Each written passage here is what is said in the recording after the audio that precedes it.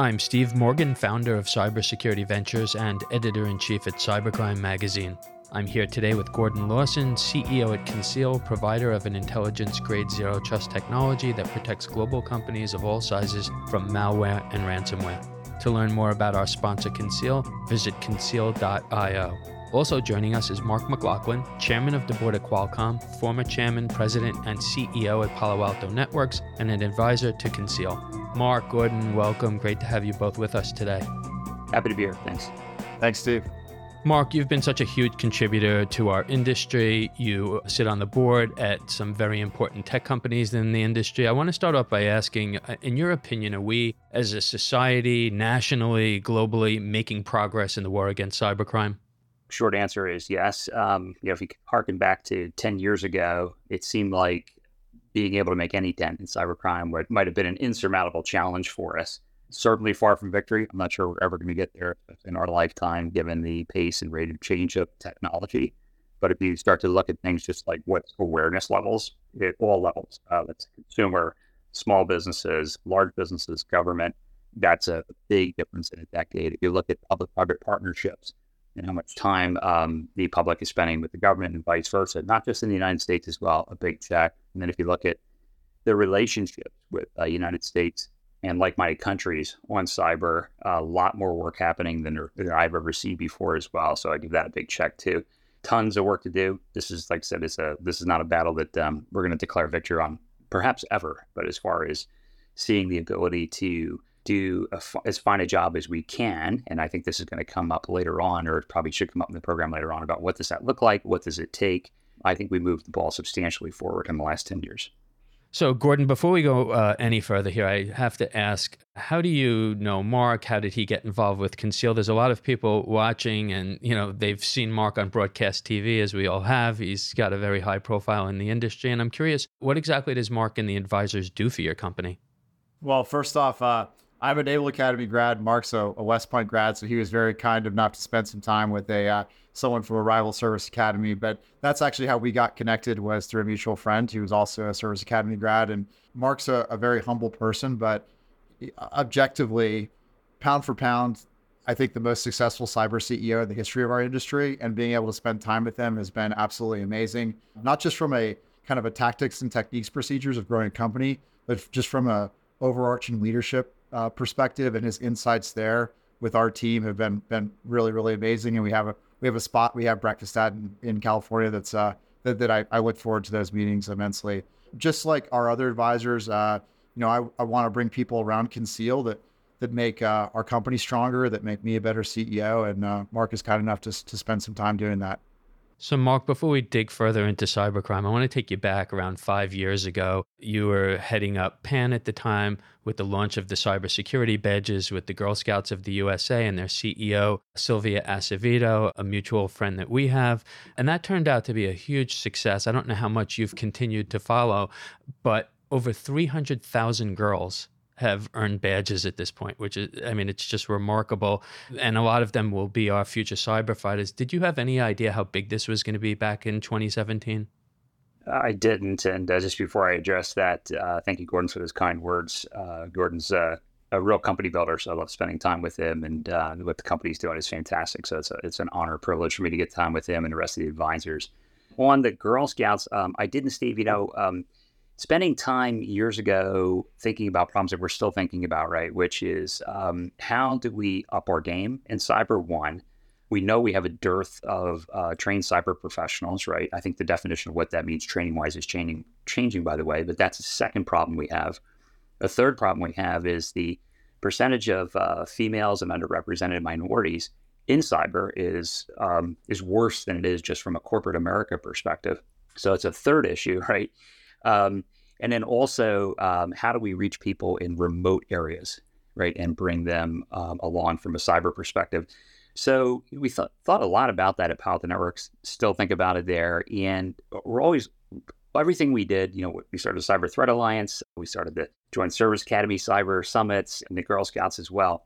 Everything had this one thing in mind, which was leverage, right? I always, and the team always thought about leverage. How do we take limited resources and turn them into 10x, 100x what the one resource unit is, right?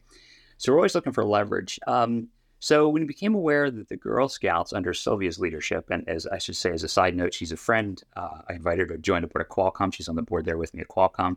So I do have the opportunity to stay in touch with her as well as see what's going on with the Girl Scouts. But when we became aware that the Girl Scouts under Sylvia's leadership was being very purposeful as to the direction for the Girl Scouts in the future and asking their membership, which is always a great idea, right? What do you want? And as they were thinking about which direction to head. And there was a big focus on STEM, a desire for that, and also on cyber. There was a number of things that she showed me that the membership wanted, right? And so one of them was cyber. So we came up with the idea that what if there was a badge accreditation program, which the Girl Scouts know exactly how to do, right, for lots of other things, for cyber, that it would go from all the way from the beginning of the Girl Scouts joining to all the way through high school. So it had to graduate, in terms of knowledge base. And it had to be a curriculum that was designed to be trained by the trainer. One of the beauties of the Girl Scout organization is they're everywhere. There's Girl Scout operations in literally every zip code in the United States, in remote Alaska, everywhere, right?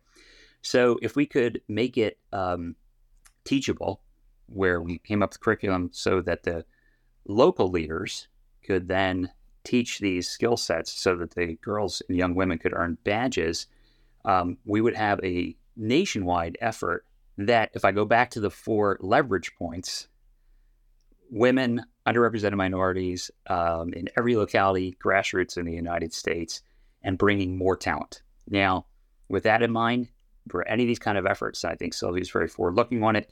You have to think a decade or more. Like, that's how long it takes to see the impact of something like that. With over 300,000 badges out there, phenomenal success. There's going to be a lot more. And I think there's going to be some impact of this. I can't measure it. I don't know. But when you have 300,000 young women getting these cyber badges, something's going to stick, right, for a percentage of them that are going to show up, right, in industry, in government, in civic leadership programs, that this is going to be a part of their formation. So sorry to go on at length there, but that was one of the things probably the most proud of, the Palo Alto Networks was ever involved in, and glad to see it continue to be so successful. Well, Mark, I really appreciate you sharing all of that. And there are some people in our industry who really are just so special, and they as individuals make a huge difference. Sylvia took the time to travel to our offices. We're sort of in the middle of nowhere. And, she sat down with us and spoke at length about the program, and we filmed some media with her. And as a result, we became very active and started, to share the program with a lot of other people. Gordon, let me turn to you and, sort of build on this, because what Mark is speaking about is, much bigger than, the Girl Scouts program. We have a huge challenge. We have millions of unfilled positions in our industry. Is it technologies that's going to help bridge the gap? Do we need a massively new approach to recruiting, even though, we're already, pushing so hard to get more women, minorities, and young people in the field? Is it a combination of these? What do we do to shrink that gap? I think it's improvement on all fronts, Steve. I think if there's one word for me, it's kind of awareness. And I'll say, there's one thing where there's, things like B-sides or CTFs or coding academies. Those things are great, and it gets people into the technical side of the field. But I think what we've talked about a little bit too, especially with what we're trying to build in Augusta, Augusta, Georgia is the second largest concentration of military cyber in the country.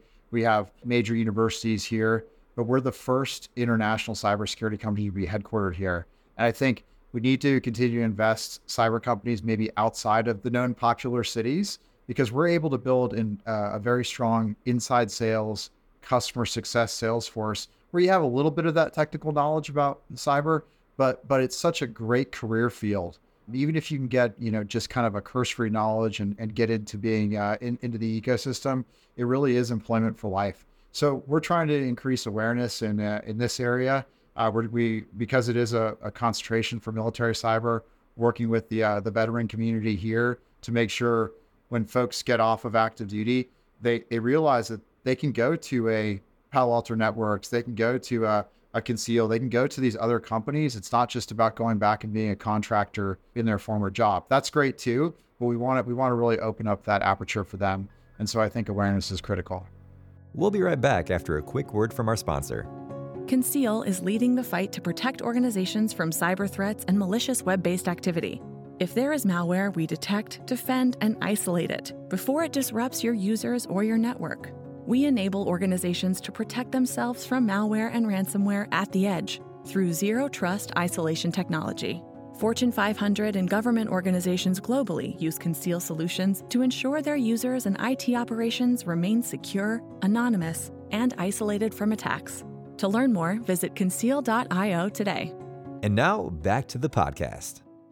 So, Mark, I want to pivot from cybercrime to cyber warfare and ask how concerned you are about our nation's, security, cyber threats from hostile nations. And is this a talking point in boardrooms and amongst C-suite executives? Are they more concerned about this? I think so. And I think the awareness continues to go up and the concern continues to go up. Generally, almost everybody in cyber would categorize, problems in cyber in various buckets, right? And one of them would be criminal, one would be the nation state actors. I think a lot of focus on the criminal side has been actually really helpful on the nation state side, both from terms of some nation states actually use criminal organizations, right, as front organizations or as asymmetric warfare organizations. In addition to that, the tactics that are used by cyber criminals, particularly more sophisticated ones, are some of the tactics that are used by nation states as well. So just the more that we're engaged in fighting, whatever the adversary is, the better it's going to be for us on the skills. And the other point I'll raise is, this is my opinion, right, which is cyber, and it's kind of goes to what Gordon was just saying a second ago, but when we talk about the dearth of people in cyber and skill sets, I think we need to be very, very careful to make sure we know what we mean by what skill sets. This is not just about bodies, right? At one time it was. It's not just about that. It's skill sets in rapidly changing technical environments, right? And if I pressed on one thing constantly, it was always, how would you measure success, right? As to what we're doing, back to your first question.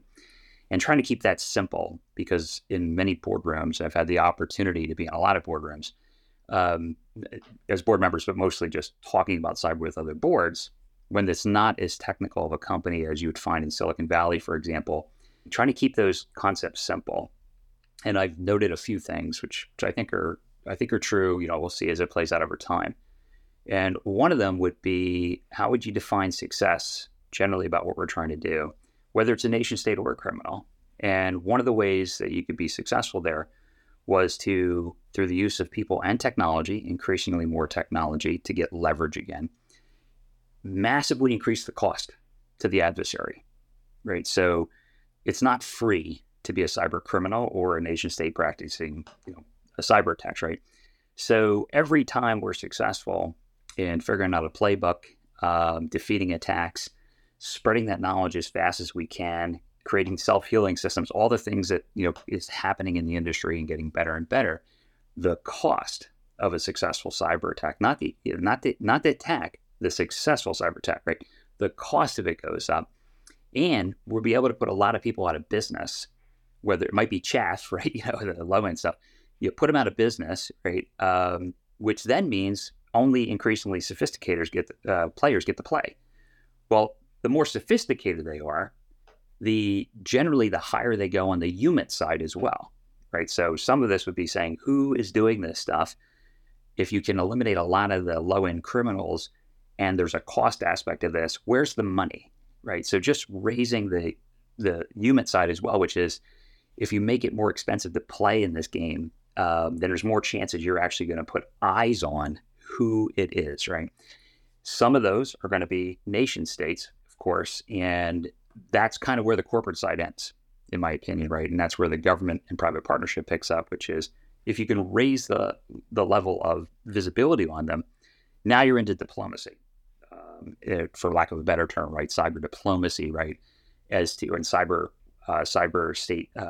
statecraft, right? Where the government and companies can work together as to what can they go do about it now.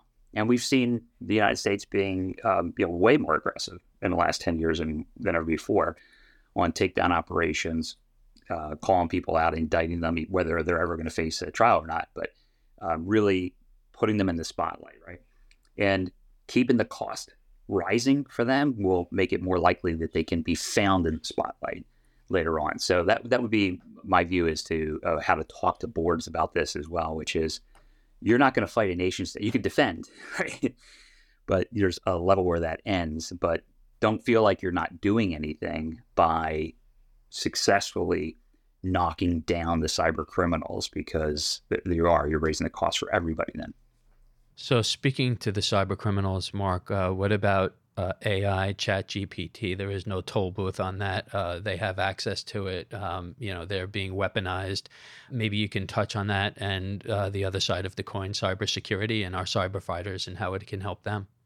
Well, all new technologies have the benefit and the disadvantage, right, of being utilized by the cyber criminals.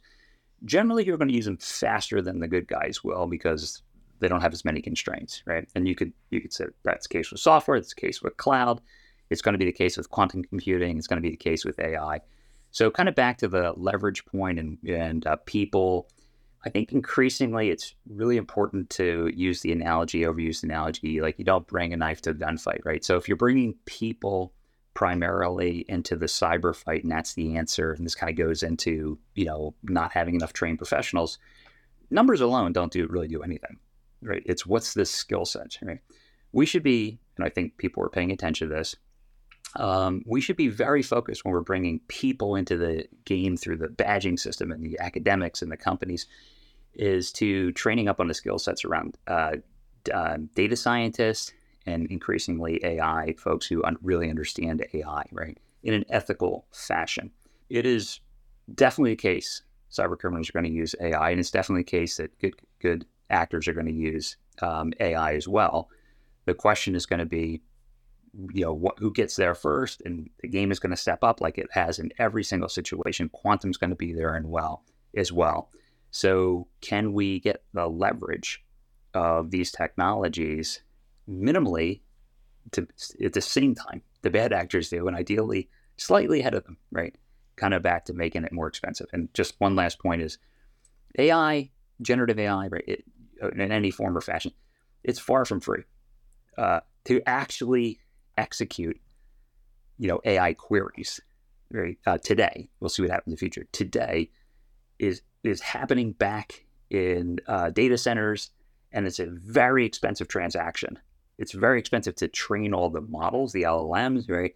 It's very expensive to actually generate even relatively simple responses from an AI perspective to get it to you. So it's extremely costly right now to do that. That will change, of course, over time. It always does. But working on capabilities and technologies as an example, which is the good actors can use AI more economically. That's a technical point, right? More economically than the bad guys can. That alone, would put our foot forward on it. So I think we'll see a lot of focus on things like that. Gordon, you talk to a lot of CISOs. We do. In fact, in the past couple of weeks, we had the CISO from Equifax come on with us and United Airlines, and they're bringing this up. We're not asking them questions. This is a big focal point right now. I'm curious, what are you hearing, from the people that you talk to around, AI and ChatGPT? If you take two of the more recent cyber attacks that have happened here, Steve, you got MGM and Caesars, right? Where there's a social engineering aspect that's going on there.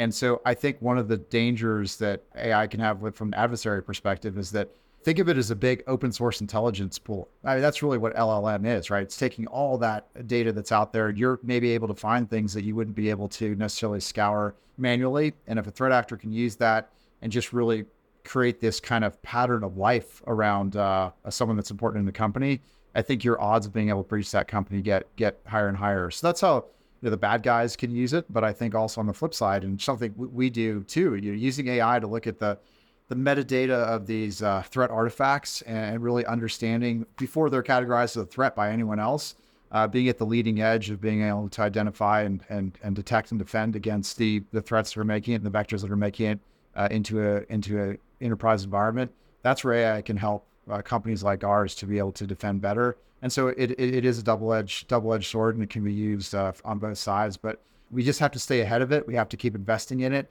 And I think any company that's not incorporating it into at least their boardroom discussions and into their processes are probably going to be behind the curve here. So any final thoughts, Mark, on what we discussed today or, AI, ChatGPT before we let you go? I've seen some enormously scary things using this technology and the scariest ones I've seen are the ability to, in a very, very effective manner, create, I'll say, me, and have me actually sitting here like I am right now. Like it's very possible I'm not here right now, right? Like having this conversation. I've seen that level of quality. I've had the opportunity to talk to a lot of people over time. A lot of it's been recorded on TV, like you said. You capture all that. It's not hard to make me say anything you want and be visible. And I've seen demonstrations of fake earnings releases given by this CEO and CFO on audio calls. I've seen product announcements that were faked given on video that looks like somebody's actually on stage talking about something, right? Now, these were demonstrations. These were not real attacks, right? These were demonstrations.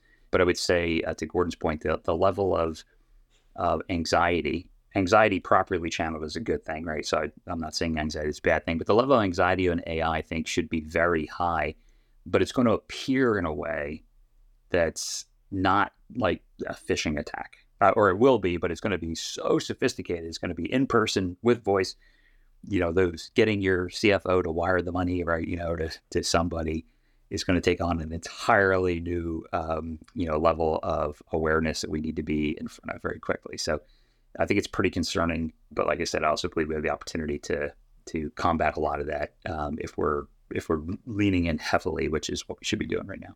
Well, I was planning on letting Sylvia know about this interview and a lot of Fortune 500 CISOs who we're in touch with who I know would want to hear from you. So let me just say this. This really is Mark. And if anybody would like to authenticate that, send me an email, reach out to me on LinkedIn. It is Mark McLaughlin, I promise you. Gentlemen, thank you both for joining us today. Thanks, Steve. Thanks, Steve. Great to be with you. I'm Steve Morgan, founder of Cybersecurity Ventures and editor-in-chief at Cybercrime Magazine. This interview is sponsored by Conceal, provider of an intelligence-grade zero-trust technology that protects global companies of all sizes from malware and ransomware. To learn more, visit conceal.io. You can keep up with all of our media at cybercrimemagazine.com.